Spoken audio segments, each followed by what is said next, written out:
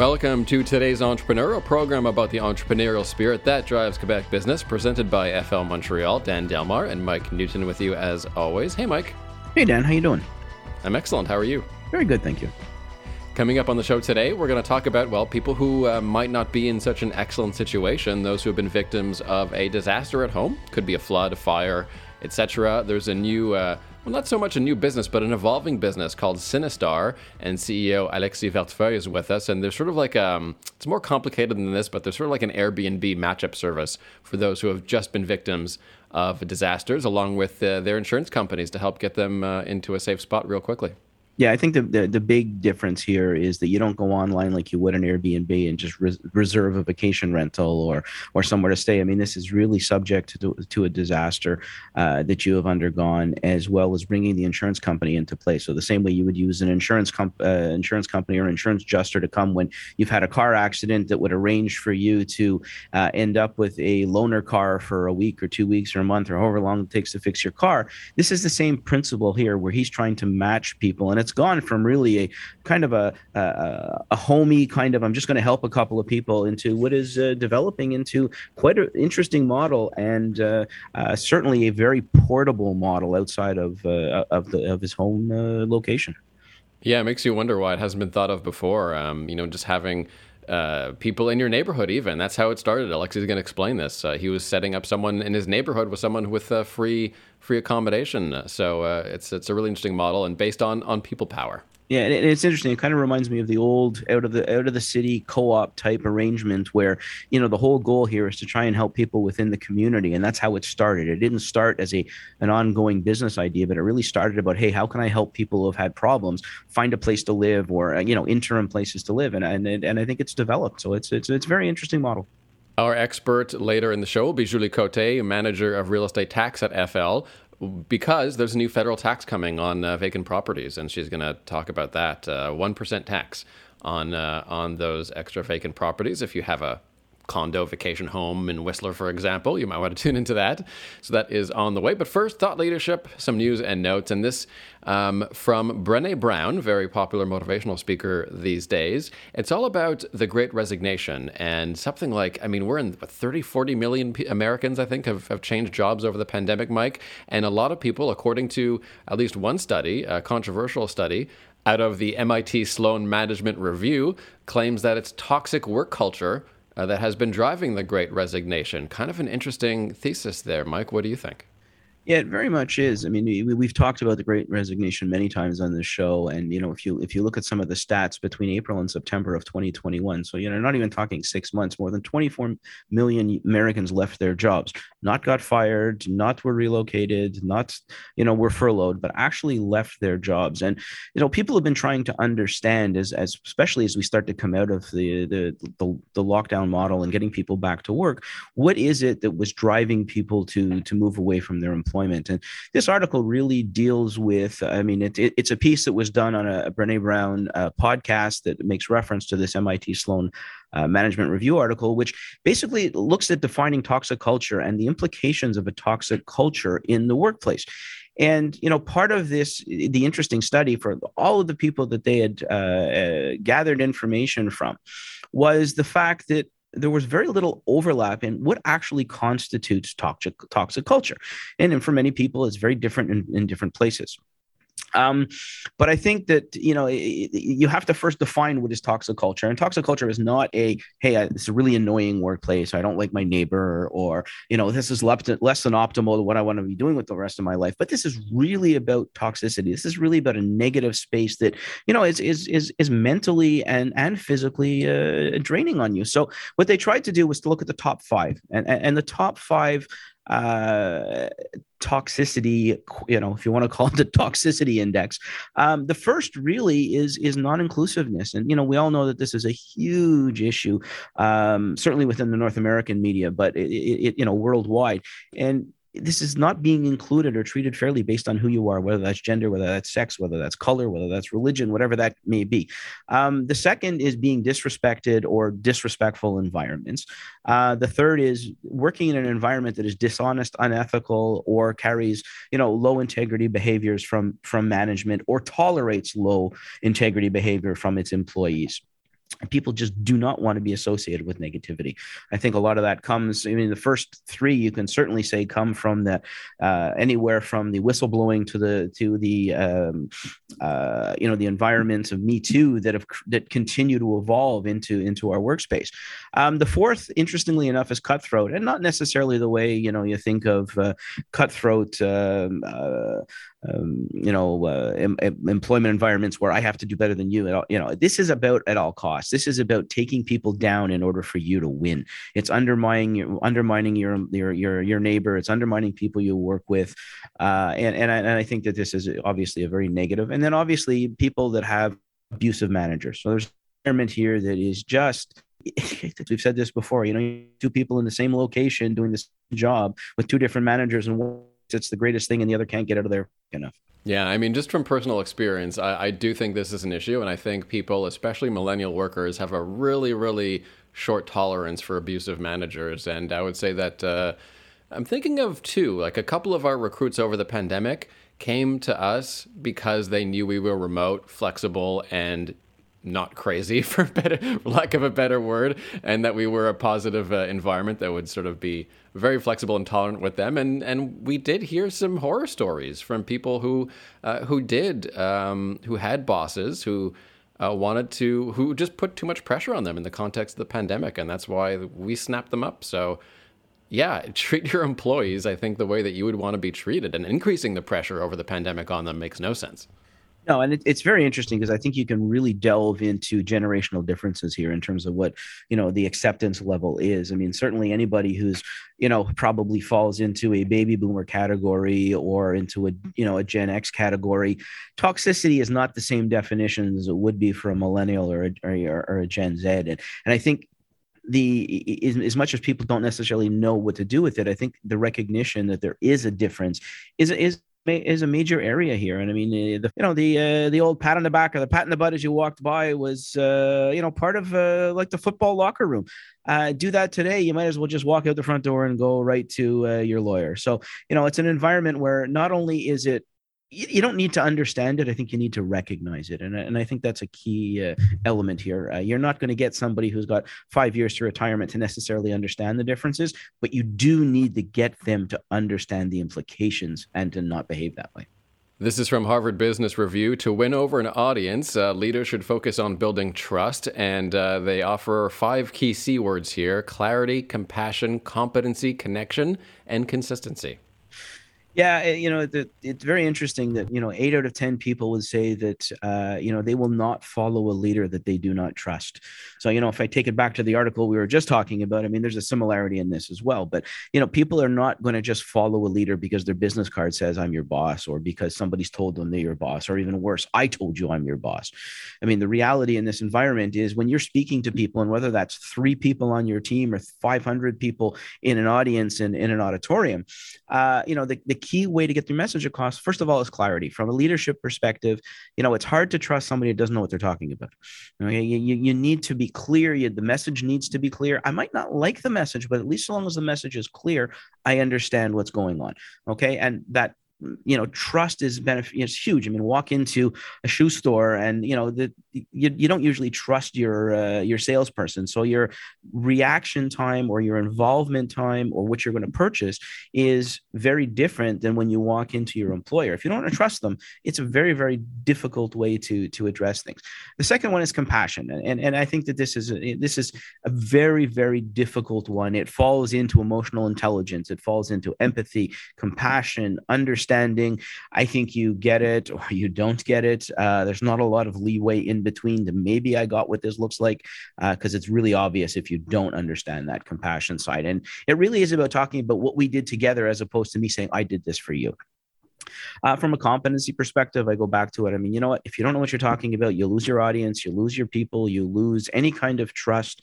There's nothing worse than watching a manager or a boss come in and literally read from something that has been that they have to force down the throats of everybody else who doesn't get it. You don't trust it. You don't trust the message. And to me, there's 2 other elements, and the connection side of things is, how do you connect with the people you're talking to? Again, 3 people, 300 100 people. How do you connect? How do you draw them in? Do you use stories? Are you making them feel like they're part of the conversation? And the last one is consistency. You know what? Walk the walk and talk the talk. Don't stand up in front of everybody and tell them that you live for ethical behavior and then are less than ethical in your business practices. All right, pretty good advice. Thank you, Mike. And let's talk to our entrepreneur next. He is Alexis Vertefeuille, CEO of the After Disaster Accommodation Network Sinistar. So basically, they connect victims of disasters with temporary accommodations around their neighborhood. Alexis Vertefeuille is with us. Alexis, welcome to today's Entrepreneur. Thank you. Thank you. So Alexis, our first question, quite simply, is what is Sinistar? Sinistar is an online marketplace that make a bridge between insurance company and people who wants to rent house to disaster victim. So the company just is a fintech company who automated all the process that you have between like, I want to rent my house to an insurance company, to I have a disaster, to I need a house for be relocated. And after all the coordination between like the insurance company, the host, and the disaster victim. So this is Sinistar. So that was a really simplistic approach, Alex, in terms of what you do, but it's a lot more complex than that. I mean, I think you need to break this down for our audience so that they understand that this is not a competitor to Airbnb, which is a model now that everybody understands. But, you're in a very specific niche with a very specific customer base and a very specific use of insurance and all of this. So maybe give us some insight into that. Yeah. So what we can do first is just like starting with the story. So how the company start, and we'll understand like really the problematic and how the company is really working. So the company start, when I started this company, it was like, I don't want to be an entrepreneur at this point, or I just don't know that I will be an entrepreneur. So at this point, I'm just with one of my friends, and we are talking what's up, what's going on, and all those things. And she just tell me like, hey, my mother have been a disaster victim, right? So at this moment, I was like, okay, it's happened sometimes. But she explained me that she lived at the hotel since 2 months. Okay, so you can't imagine yourself like living at the hotel and be like sitting on your bed for 2 months and just finishing working, and like it's really boring, and she really ate that. So at this moment, I'm just like, it's so weird that insurance company first pay for the hotel. You can imagine how it's cost. And I was like, I know someone who have a fully furnished housing really close from the disaster point. And I'm like, okay, I can just tell like this disaster victim, like I know someone who have a house really close from your place, and you will be much more better there than at the hotel. So if you want, I can just connect you with this guy, this homeowner. So I just connect those people at the beginning, and like the disaster victim was super happy with that.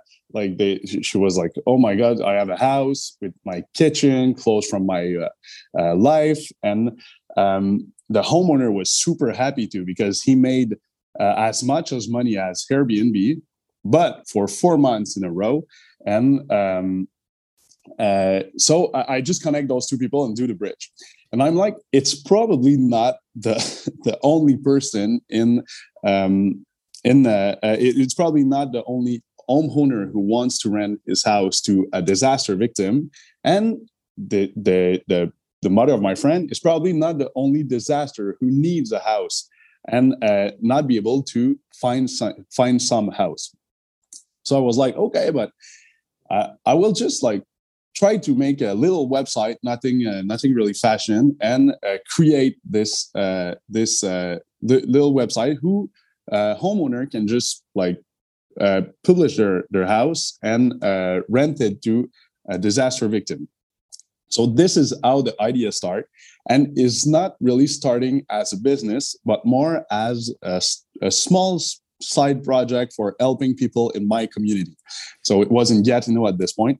No, so I was going to say you look at this and it was born out of necessity, which obviously many entrepreneurial projects are. Yeah. But I don't even think it was born as a technology play, right? I mean, this was more of just a pure service offering that you were thinking of. Yeah, exactly. So at the beginning, it was really just like everything was handmade. Okay, so handcraft, all the process of the company. So when I start, I just do everything by with my hands. So uploading picture on the website, offering it, talking to the phone with the insurance company, and all those things. And during my because I was student at this point. I just make it for living, because I start really fast to. I just quit my job for this because it was a lucrative one, and it was not cost a lot, right? It's just a transaction. Like you just need to talk to people. So yeah, so we just finished. Not we just finished, but we just create this little website. And after this creation, we were we have a lot of chance on every aspect of the company. And one of the big chance that we have, and it's a bad chance, a bad luck for people, but it's a good chance for us. It was in Gatineau in the 2017. There was like flood, tornado, like all in the same time, and we became really fast, like a super useful company for the community. So this really started the company.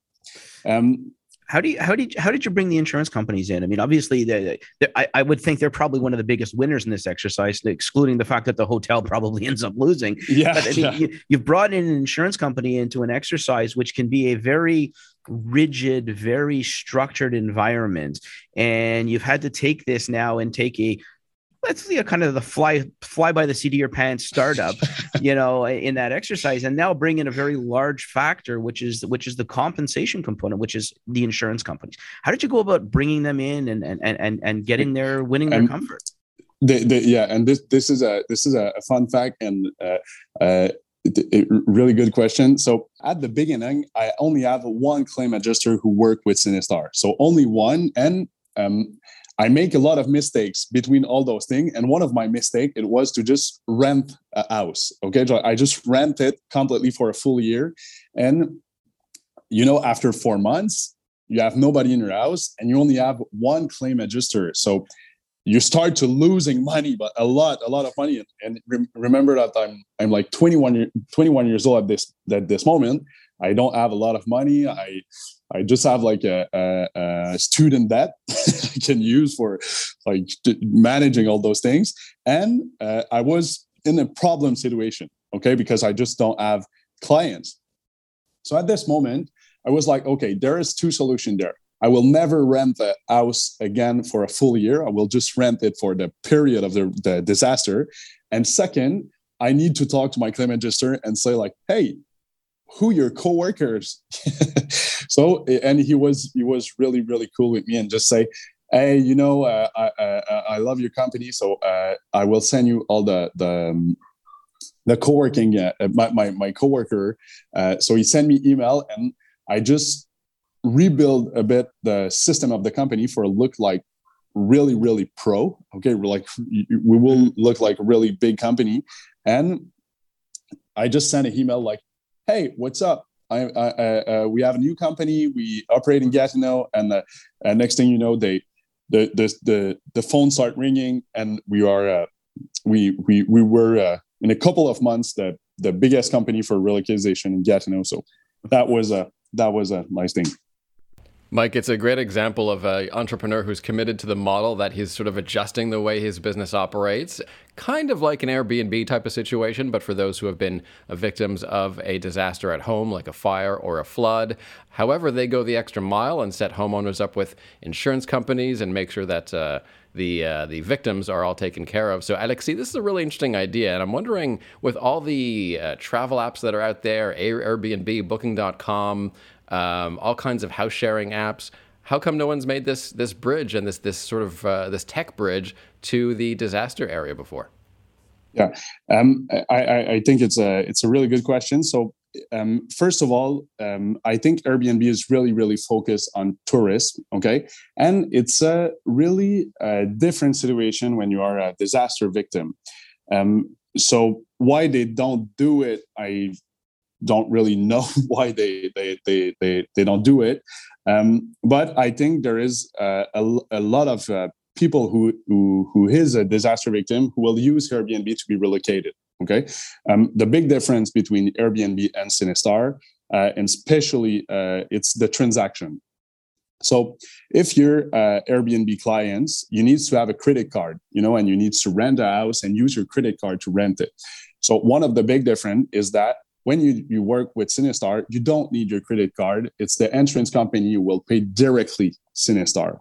So at this point, you can imagine that if you're a disaster victim, you have a super big financial stress on your finance, and you don't have like $3,000 per month to pay with your credit cards, to wait for your insurance company to send you the check. They send the check at a different address, so it's going to be loose and all those stuff. So when the disaster victim passed by Sinistar, he just have to sign, and he can literally enter in the house without any payments. And the second big things with Airbnb and all those tourist application, it's not taking consideration the prolongation. So when you rebuild your house, you have normally you have some delay between when your house is ready and when it's supposed to be ready. So that doesn't happen in reconstruction and building. That never happens. No, it's always right on time. Yeah, but so this is one of the big difference. So all the tech system will take it in charge and communicate with all those parts to make sure that everything is under control. Alex, it's very interesting because I think you're leading into the next question where I wanted to go. You've gone from kind of a quaint marketplace of trying to help people who are in need to a more formalized, website driven online business, to now what is very tech laden and fintech-ish. And it's a completely different model from when you started. Give us a little bit of that, progression from the technology use and what's involved. Yeah. So between during 2 years, we just do everything manually. So we handcraft all the process and really understand the market. And I think it's a mistake when you start a business and you think you understand the market and you think you understand your clients, but you don't really understand them. And you start to build a company with 10 million of investment, and you start to build a tech really fast, and you go and you probably don't really understand your client. So during 2 years, we just try to understand and step by step, what's going on when you're a disaster victim, what's going on with the insurance company, what they really want, because it's like a big boat of 400,000 employee. So during 2 years, we do that and we switch it. And at the moment, we have so much volume that we were, hey, this is a big problem. And we were really some tasks that we really hate was at this moment the driving parts of the technology. So we just okay, I really hate to upload picture on on sinistar.ca. So we'll automate that. And we finally just automate all those transactions, all those details to now just have one button to click, and we can relocate it 100 people at the same times. So that was it. So we just literally the roadmap of the tech was what we hate the most to do. It's what is super boring, like facturation, legal documentation, all those things. So and now we are a completely full tech company who just close contract really easily. But the roadmap was built during 2 years and crafted the company. So we all know that to move into that space is not pocket. Obviously, the evolution of going from I'm going to set up my GoDaddy.com website to the point of where I'm sitting in this, fintech type of environment. You need money. So at the beginning, like you said, you started out small scale and you built it and you developed it. As you continue to move forward, you've needed cash. Now, unless you hit the lotto, I guess somewhere in that exercise, you need to go to market to find financing. Where, have you started to look at financing options? Have you had any angel financing yet? And then, Yeah. Okay, so go ahead. Of course, one day you need money just for scaling.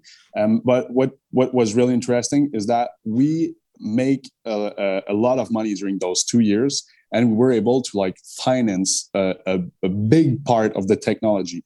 And what is really, really cool in the insurance industry is that it's a slow industry. Okay, so some entrepreneur needs to be super, super quick. They launch something in a really fast industry, but insurance company have a lot of barrier when you want to entry in this industry. So it's give us more time to build a company and spend much less money than we were supposed to be if you want to go really fast. So that was a really important point.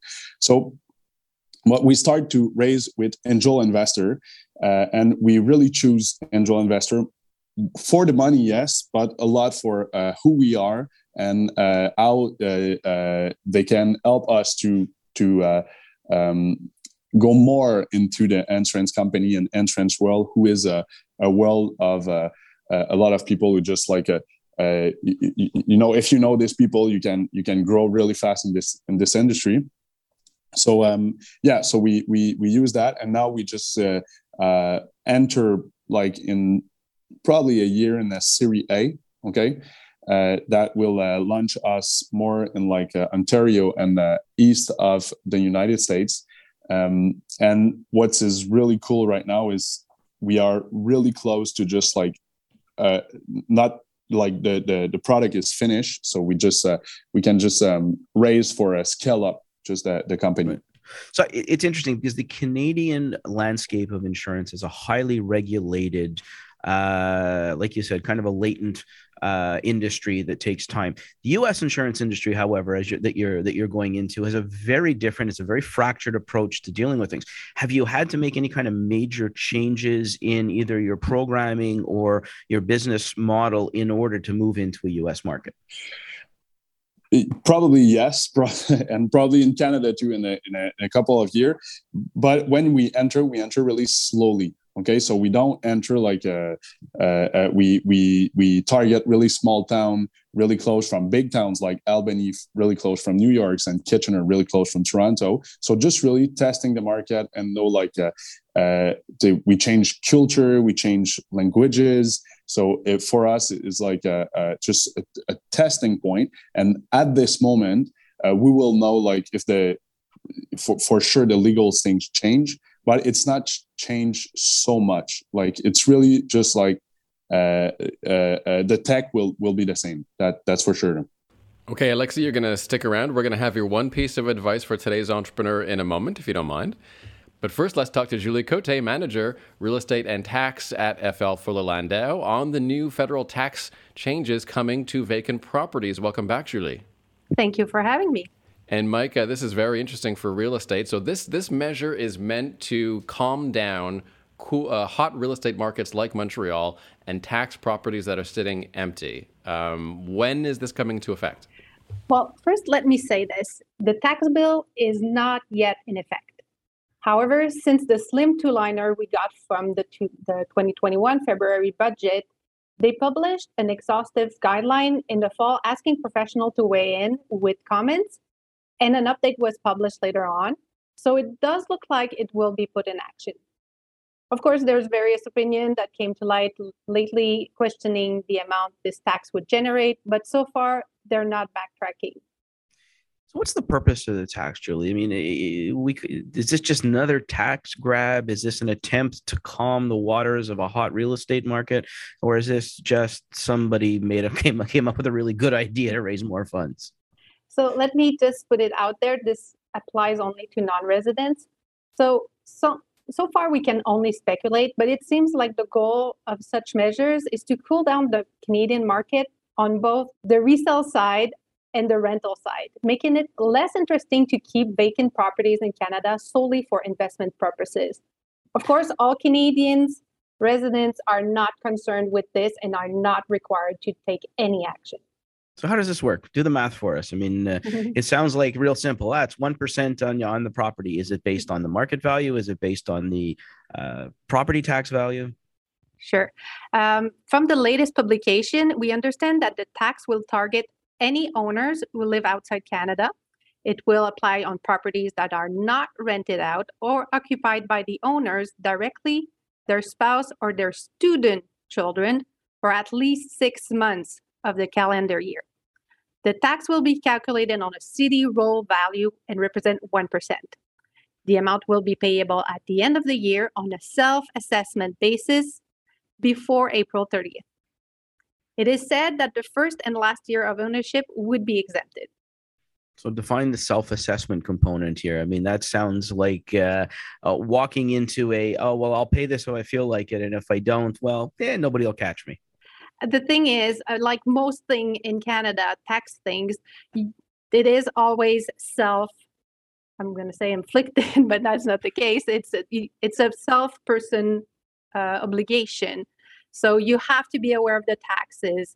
You have to comply. You have to file within a certain delay, or you will get a penalty. In the case of non-residents, they want to put in place a system where upon a resale, this will be brought to light and you will have to pay the amounts plus penalties. So there's always a place where you get the catch on to you. So at the end, when I sell it, if I have a vacation property as a non-resident, the day I go to sell it and I haven't declared any of this self-assessed 1%, they will find a way to attach it to whatever the transaction is. Okay. Exactly. They want to tag this. I'm sorry, Mike. They want to tag this on lawyers and notaries that do real estate. So do you know if they are going to put any kind of civil penalties in place for the lawyers and the notaries as they have in other situations? Yes, exactly. Okay. So last question, I guess, really is, what if a non-resident has a personal vacation home? They use it for 3 months of the year. They come up for the summer, or they do whatever, and then they decide to rent it out or decide not to rent it. Are they going to be subject to this tax? The updated guideline touch the vacation property sector, such as Mont-Tremblant, Whistler, etc. These might be exempted as well if they are used for personal vacation. We assume supporting document will be required with these filings. I just want to bring up one other point. We're not sure yet, but it seems like citizens and permanent residents living outside Canada will be required to file annually to get their exemption, and failure to file in any cases could incur a $10,000 penalty per year. The Canadians living elsewhere will not have to pay the 1%, but they may be subject to penalties for non-filing for the exemption. Exactly. At this time, nothing is more unsure. I guess we will see in 2023. Mike, this is an interesting measure. I'm curious, and thank you very much, Julie, by the way. I'm curious if you think it's going to work, because in other cities they've tried this, Mike, and it seems like the impression is that it's not the vacant properties that's doing the damage to the housing market, it's the lack of housing stock. Yeah, it's a lack of housing stock, and it is those ultimately at the end of the day that have purchased these homes, for multitude of reasons, whether they're renting them out or whatever the case is, and it's a lot of foreign money that has been the concern, right? So which is why they put this in place. I sense that there is a lot of tweaking to do in the rules and the execution going forward. My understanding is this will be on top of the Vancouver, BC, and Toronto tax, which vary from 0.5% to 5%. And for having done some of these files, they don't go as wide in the exemptions. So it's either it's rented and you file a document or a form every year, or you're paying the tax. In this case, they're going beyond that, and it's Canada-wide. And they're trying to target really people, probably mostly in big cities that are sitting on empty properties. Montreal has discussed this. Quebec has discussed this for the Montreal region as well. I don't believe it's been put in place yet, but I don't think they've also nixed the idea long term. So I guess we'll see what happens going forward. Thanks, Julie. You're welcome. And as usual, at the end of our show, we turn to our entrepreneur, Alexis Vertefeuille, CEO of the after-disaster accommodation network Sinistar, and ask him for his one piece of advice for today's entrepreneur. Alexis. So my advice is how to receive an advice. So this is a way that I really think it's a good way to do, because a lot of people, especially in this world, will tell you advice like what's going on there, where you are going, and how to raise money, how to create a company. And I think what is the most important in this part is to focus on people you would like to be, or who do things. And when you start, you are surrounded with a lot of people who never do that. Like in my family, it was that. So, and they give you advice, and it's not a good advice. So if you want a good advice, you can literally search about like people you will like to be. And I will give you an example. When I just start, I was like, okay, I want to be this company. So how this company is built. So I just go to the Quebec registration of the company and say like, okay, did I need to incorporate? Did I need to? And I just look at all those things and I realized that, okay, there was like thousands of incorporation in this company. So I need to do that, or just start with an incorporation. And as an example, I just go like call a lawyer and say like, hey, what's up? Want to start a company? You say, oh, okay. There's a lot of fee when you start a corporation. And I was like, okay. And did you propose that? And he say no. And I was like, okay, you're not the guy I want to talk to. Yeah. So basically, just to recap, Alexis, your advice is to seek out good advice, and that's a part of your success. Yeah, and don't talk to people who not do what you do, like or don't take too seriously those advice. Excellent advice, Alexis Vertefeuille, CEO of Sinistar. Thanks so much for joining us today. Thank you.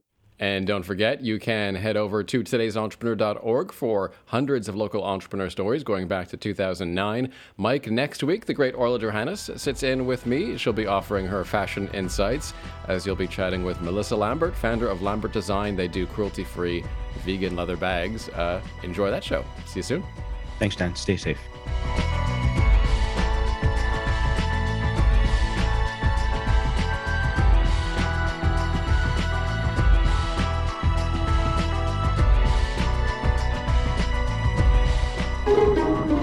This has been a production of TNKR Media. Good talk.